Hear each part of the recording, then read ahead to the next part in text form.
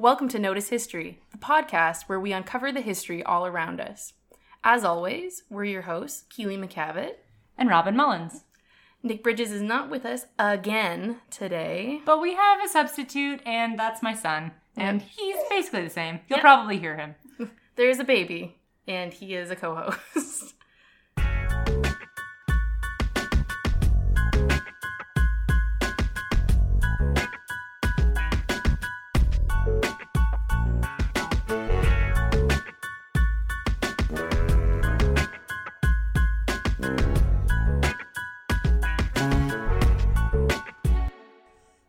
Whether it is their history or architecture that captivates you, or whether you've encountered them in person or on pages, you would be hard-pressed to find someone who is not intrigued by castles.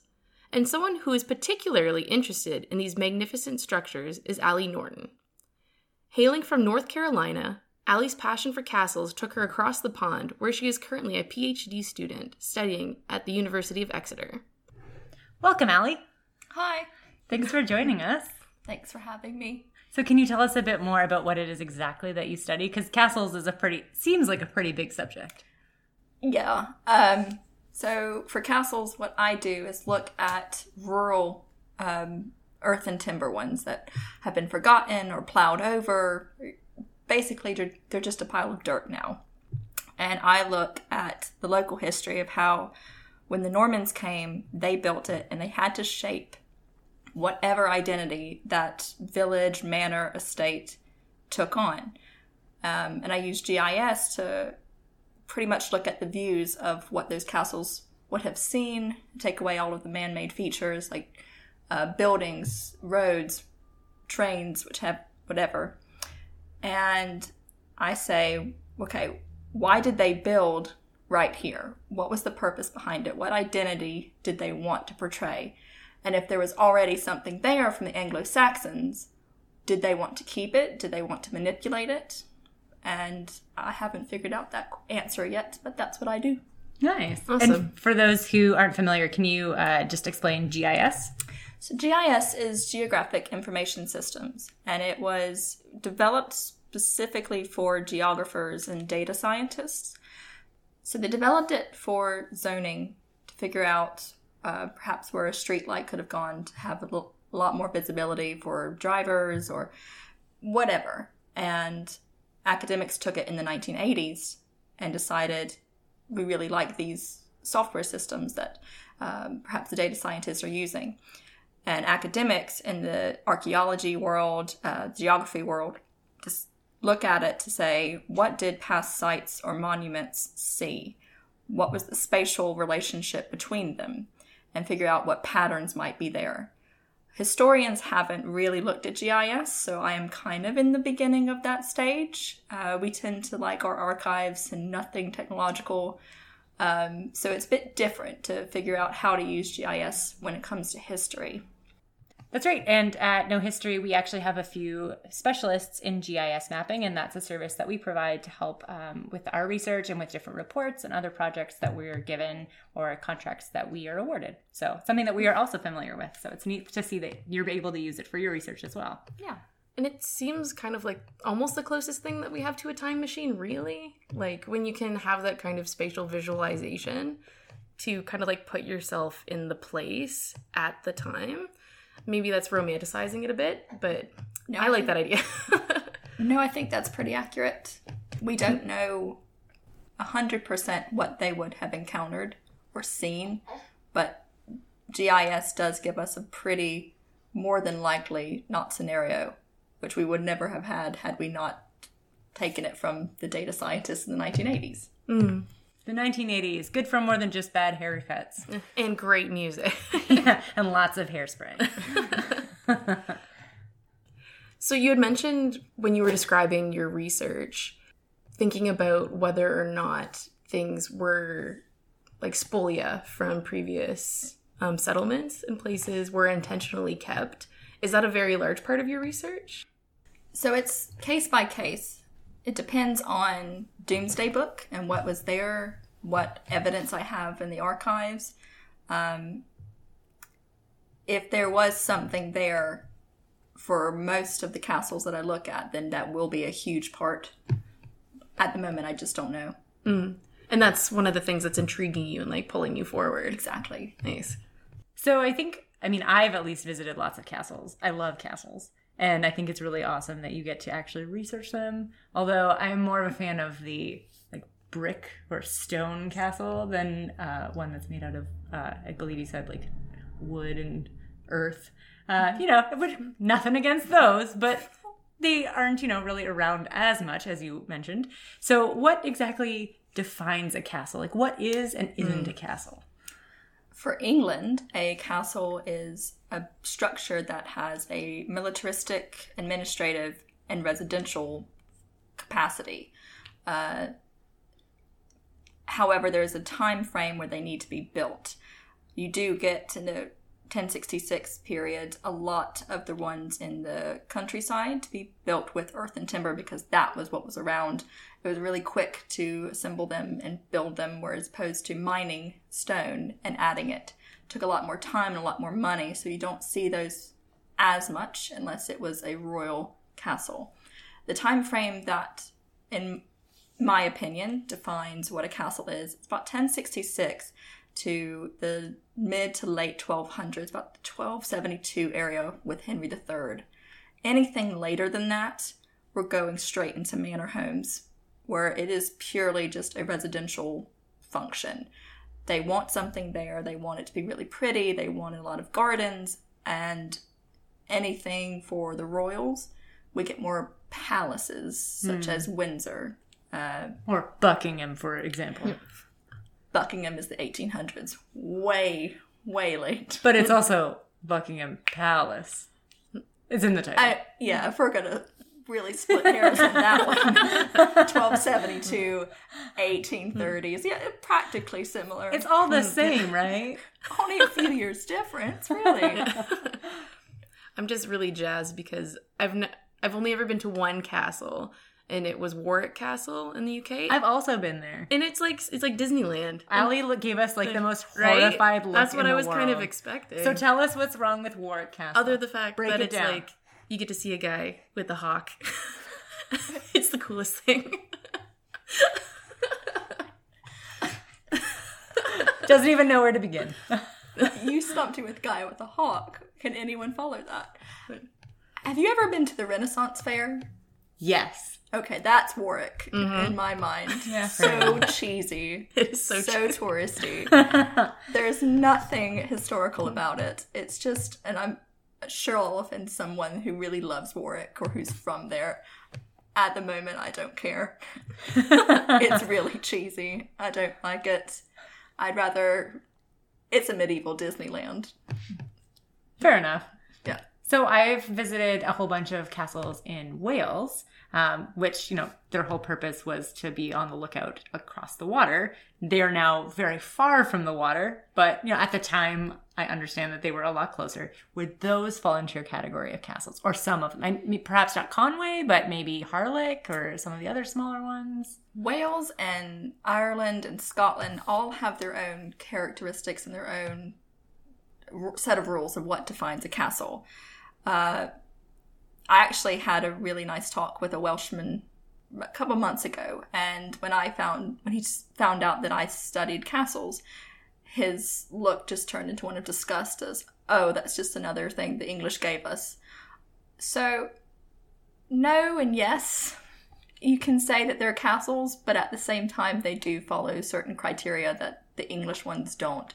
And you're really just going into a whole other can of worms when you talk about Wales and Scotland and even the borders and the marshes. So what role does archaeology play in your research? Because it's earth and timber, as Robin had said, there's nothing there anymore. You don't see it. It doesn't withstand time like brick or stone does. And archaeology allows us to dig and find any of those organic components to see if there were actually timber structures on top of this motte, which is just a giant hill. On the other side, they also use this technology called LiDAR, which is laser penetrating the ground and completely going through the trees, analyzing surface, elevation, and topography. So I do get to see a lot of features of the landscape that would otherwise be hidden by trees, or perhaps isn't picked up as well as eyesight would be. One example that I can give is field systems. I can see where fields of the medieval period still exist, haven't been plowed down, whereas if I went there, it would be very difficult to pick it up sometimes. That's really fascinating that exists. I mean, we've seen, different types of sonar and everything being used for underwater purposes, but I'm a lot less familiar with it being used in like the ground, because you don't usually think that that's something that we can pick up on, but that's great that exists. I'm sure it makes it a lot easier for you to do this type of work. So much easier. So I don't know if you ever played like computer games, any of you? Or if I'm the only nerd in the room, which is fine. Normally Nick would be with me, or either of the Nicks, really. But there's this wonderful computer game from many moons ago called Age of Empires. And in that one, you have to like go through the different ages. And there's an age before you get to like the Stone Age. You actually do the earth and timber castles. And that's what you like upgrade to for your armies and everything. And so every time that you talk about earth and timber castles, all I'm picturing is like my screen where I'm like trying to race past that age to get to the Stone Age so that I have like the good castle. But I think that's really interesting that that's what you're studying. Oh no, I'm very familiar with Age of Empire. It's great, right? Very familiar with it. I still play it. I had to stop just because I was realizing I haven't seen daylight in days. I should probably get off this computer. Well, it's on my computer right now, so I mean, we could just leave this behind and go play that. Just a podcast of us playing Age of Empire. Yes, it would have all those like fun sounds in the background of like the shh, when you can like, harvest your little field and everything. It's great. It's a great game. I highly recommend to anyone. You can get it on Steam. We're going to do a side podcast, and it'll just be the sounds of Age of Empires. Yes. Done. Sold. And my husband will be all in on that. Perfect. We'll have a local area network party. A LAN party. It'll be great. Amazing. Yes. So good. So kind of going off of that, talking about like almost like a different, almost like a hierarchy, maybe like a social hierarchy, if that's the right term, of castles, right? Because when most people think of castles, I think, myself included, the first thing that comes to mind is like the spires and the fortified walls and the drawbridge and everything like that. So what specifically drew you to a different kind of castle, or to maybe like a less popular kind of castle, if that makes any sense? So when I first got into castles, I was the stereotypical American that comes to England, goes straight to London, sees the tower, and just swoons. And it wasn't really hard to figure out I was the tourist. That then developed into, I wanted to know pretty much where else I could go travel. Where are the other castles? And the more I saw the stone and timber, the more I saw the stone, it was, right, I know this was here. Surely there had to have been more. And when I got my master's, it was my supervisor that said, well, why don't you go study these? And when I went to them, it was a mound of dirt. And I thought, surely not. Where am I at? I mean, buses, trains, the middle of nowhere. And he went with me and he said, right, so we have this mound, as you can see. Let's unpick it. We have all of these villages around it. We obviously can get to it quite easily. But let's start figuring out perhaps what was here when this was constructed. And it was from there that I was hooked. And I wanted to know more and more and more. And with the stone and timber, and going back a little bit more with the earth and timber, there was a reason why they built it. No one in their right mind just stops walking and says, right, I want a castle, build it here. I don't care what it looks like. No one. So when you have that idea, it might be quite obvious to you, but it's been lost. It's no longer there. The villages might grow. They might be deserted. Sometimes they're forgotten completely until someone like me just happens to see it in a book and go and visit.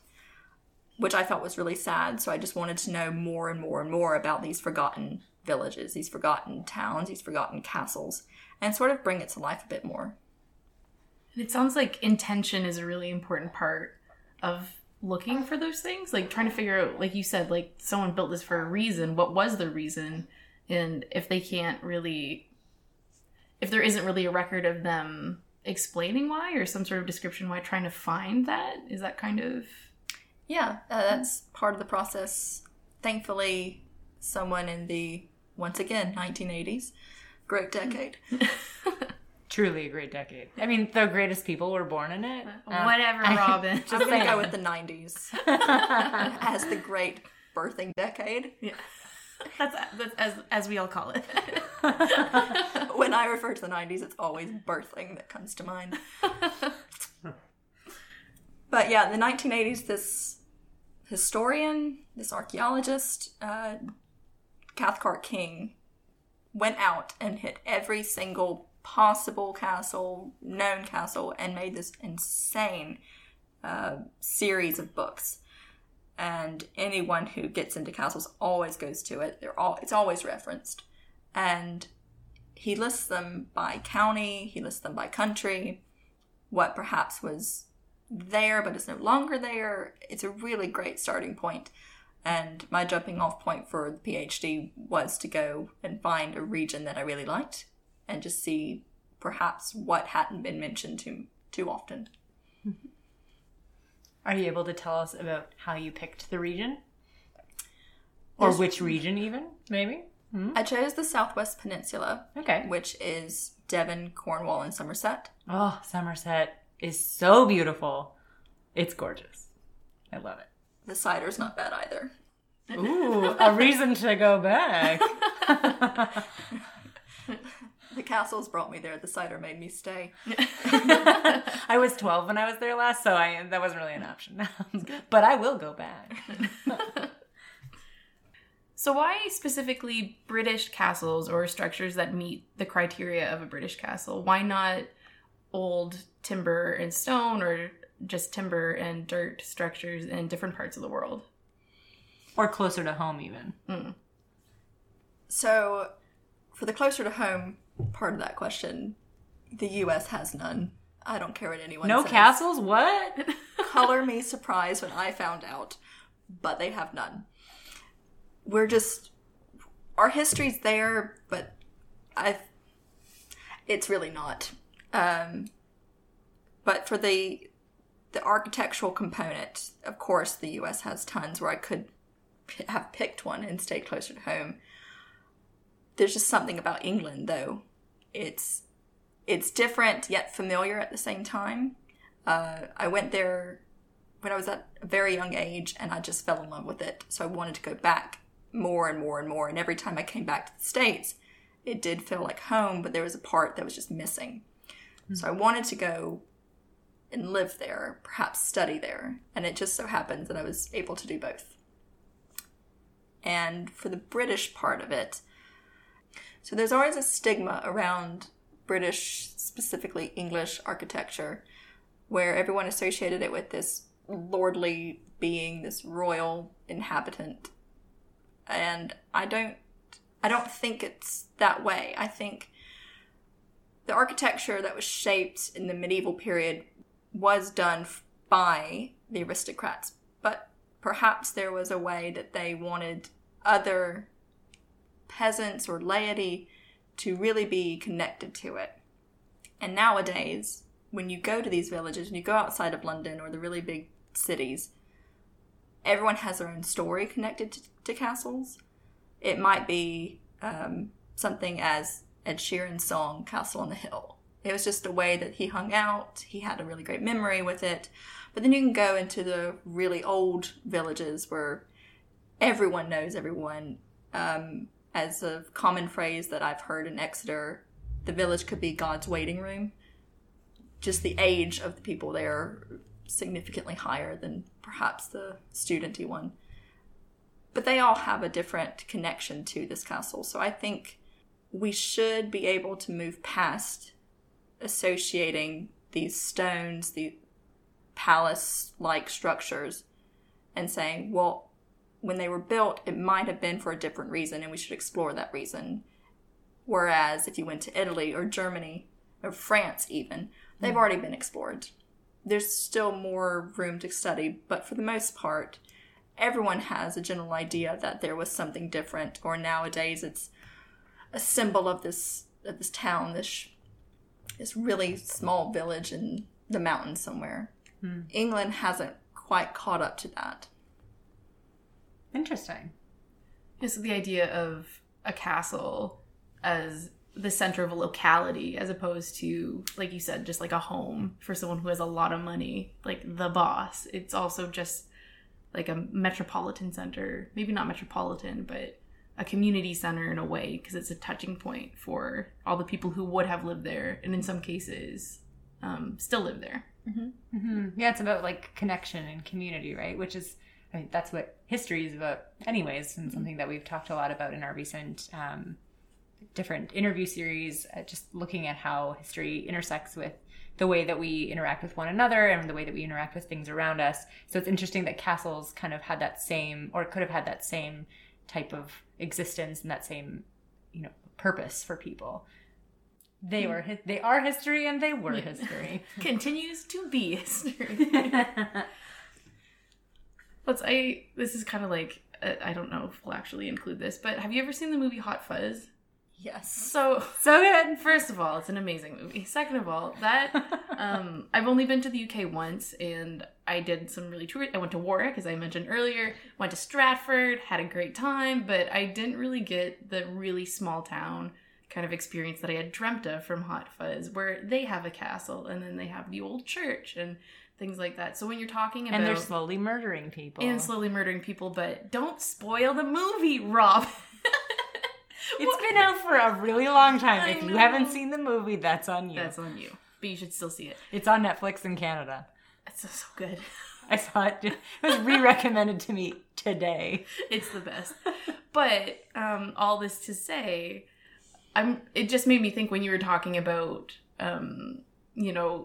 Exeter or other places where everyone has a story about a castle, like the idea that a castle, albeit not like the timber and stone or the timber and dirt ones that you're specifically studying, the idea of a castle as being a cultural and a societal kind of like touchstone that you just like grow up around. And then I don't know, that's what that's making me think of. But I think maybe that's unfair because I'm taking it away from the timber castles and back into the stereotypical castle. Yeah, for the earth and timber ones that are no longer there, everyone just kind of has a blasé attitude towards it until you actually go and they see you there, and then all of a sudden their face lights up and they have nothing but stories to tell you.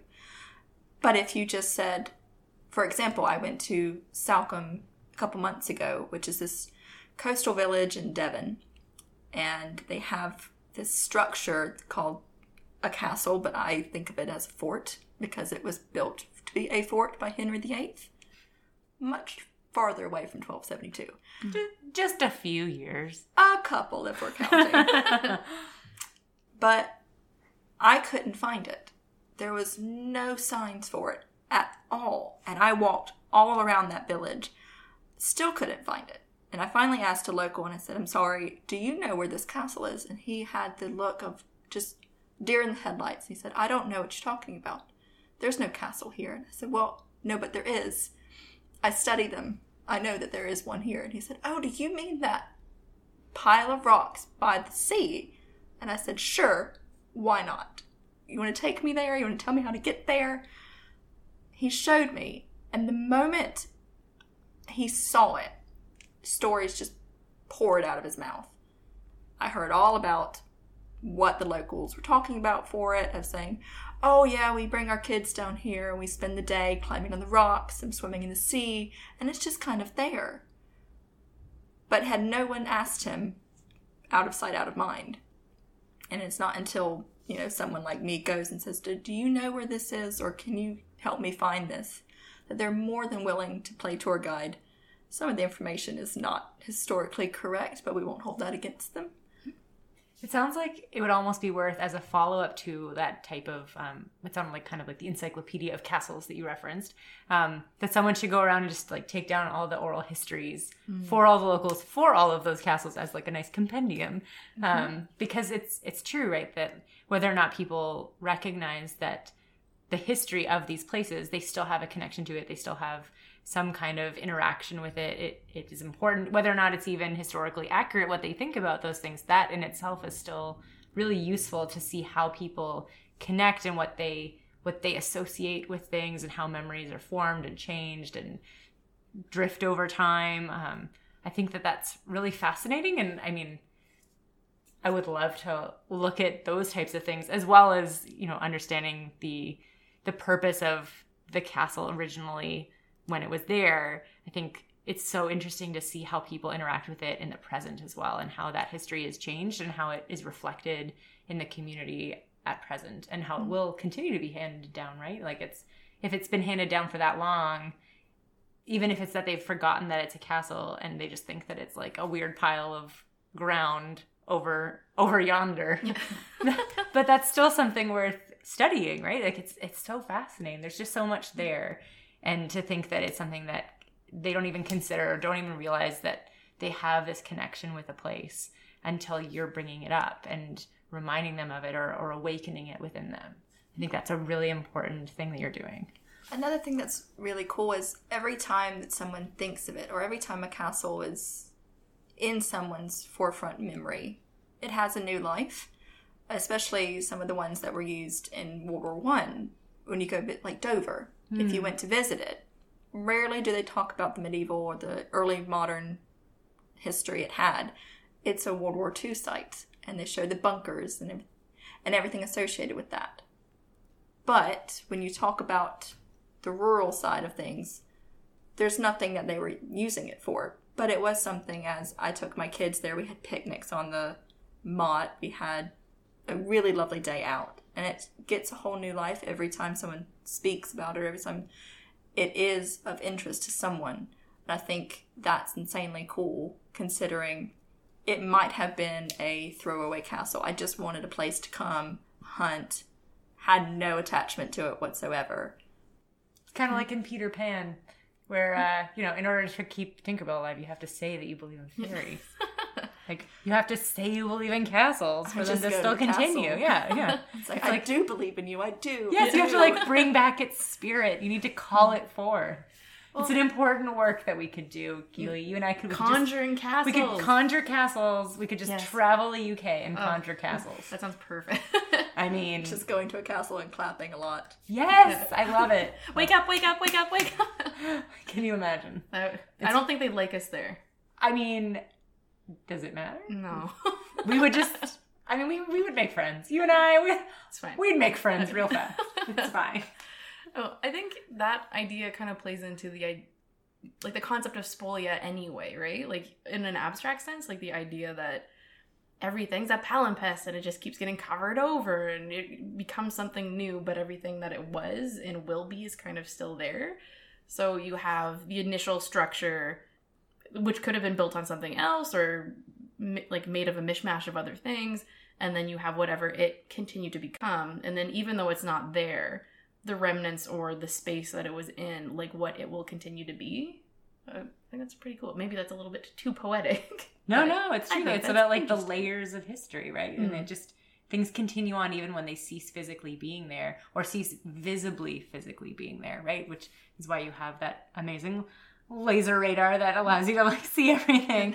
But even though it's not like visible, it's still, that doesn't mean it's not material in some way. It might not be physically material, but it is still existing. It's still impacting people. It's still connecting and intersecting. And it has what it used to be. It has what it is now. It has what it will continue to be. And that's all worth studying. Mm-hmm. Conjuring castles! I really like that term. Working title for thesis, Conjuring Castles. Please do. Yeah, you can reference us. You're welcome, Allie. Just put trademarked. It's been awesome talking to you today about your studies and castles. And yeah, we're going to be really excited to see your progression and as publications come out and as you take over the world of medieval research and structural research, we will be there watching. Take over the ground and what lies beneath. Ooh. I like that too. Pioneering Castletron. Exactly. Yeah, we want to see all the castles that you conjure. It's gonna conjure the castles. But in the meantime, before your PhD comes out and you have other papers kind of like brewing, is there anything that you can tide us over with? Anything you'd like to promote, like your favorite castle or anything that you're watching that you like? Favorite castle at the moment, because it does change the more I see, is Tintagel, which is in Cornwall. And the legend for it is that's where King Arthur was born. It's a load of hooey. But it's really cool to visit. It's sitting right on a cliff, and it's out in the middle of the water. English Heritage owns it. It's brilliant. Absolutely brilliant to go and see it. TV show, just because Canada, is Letterkenny. Nice. Could talk about it all day. Yeah, and all day. It's like when I don't know if any of the listeners have seen it, but you should look up clips online and then you won't be able to stop talking in the voice that they use. It's like... You're going to start calling people big shoots. Yeah. I've definitely noticed I've done that. And then Chief. And Bud. Always Bud. Yeah. Great day for hay. I've said that way too many times. Still don't know what it means, but said it. I'm glad that is the feather in your cap, the Canadian feather in your cap. That's our export. We got one in, guys. Letterkenny. Not bagged milk. Not anything else. Not ketchup chips. Not all dressed. Letterkenny. Mm-hmm. Ruling the world. The true reason to come to Canada. Yeah. You heard it here first.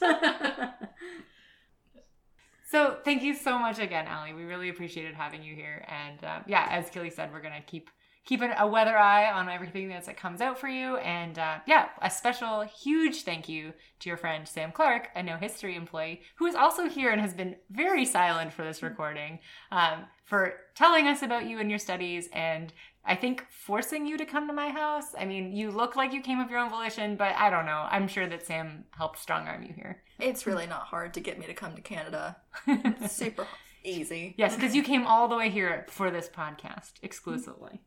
The only reason anybody ever comes is for this. Sam's just like there. Sam, do you want to say hi? Sure.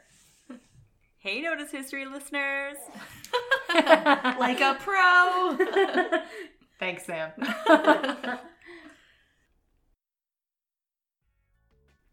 Notice History is a No History podcast. We are produced by Emily Cuggy. And myself, Robin Mullins. And this week we want to give a special thank you to Allie Norton and Sam Clark. Audio mixing was done by Jessica DiLorenzio. For more information about the topics we covered today, check out our blog at nohistory.ca/podcast. If you'd like to get in touch with us, email us at podcast@nohistory.ca or find us on social media at Notice History. If you like what you hear, tell your friends and subscribe wherever you get your podcasts.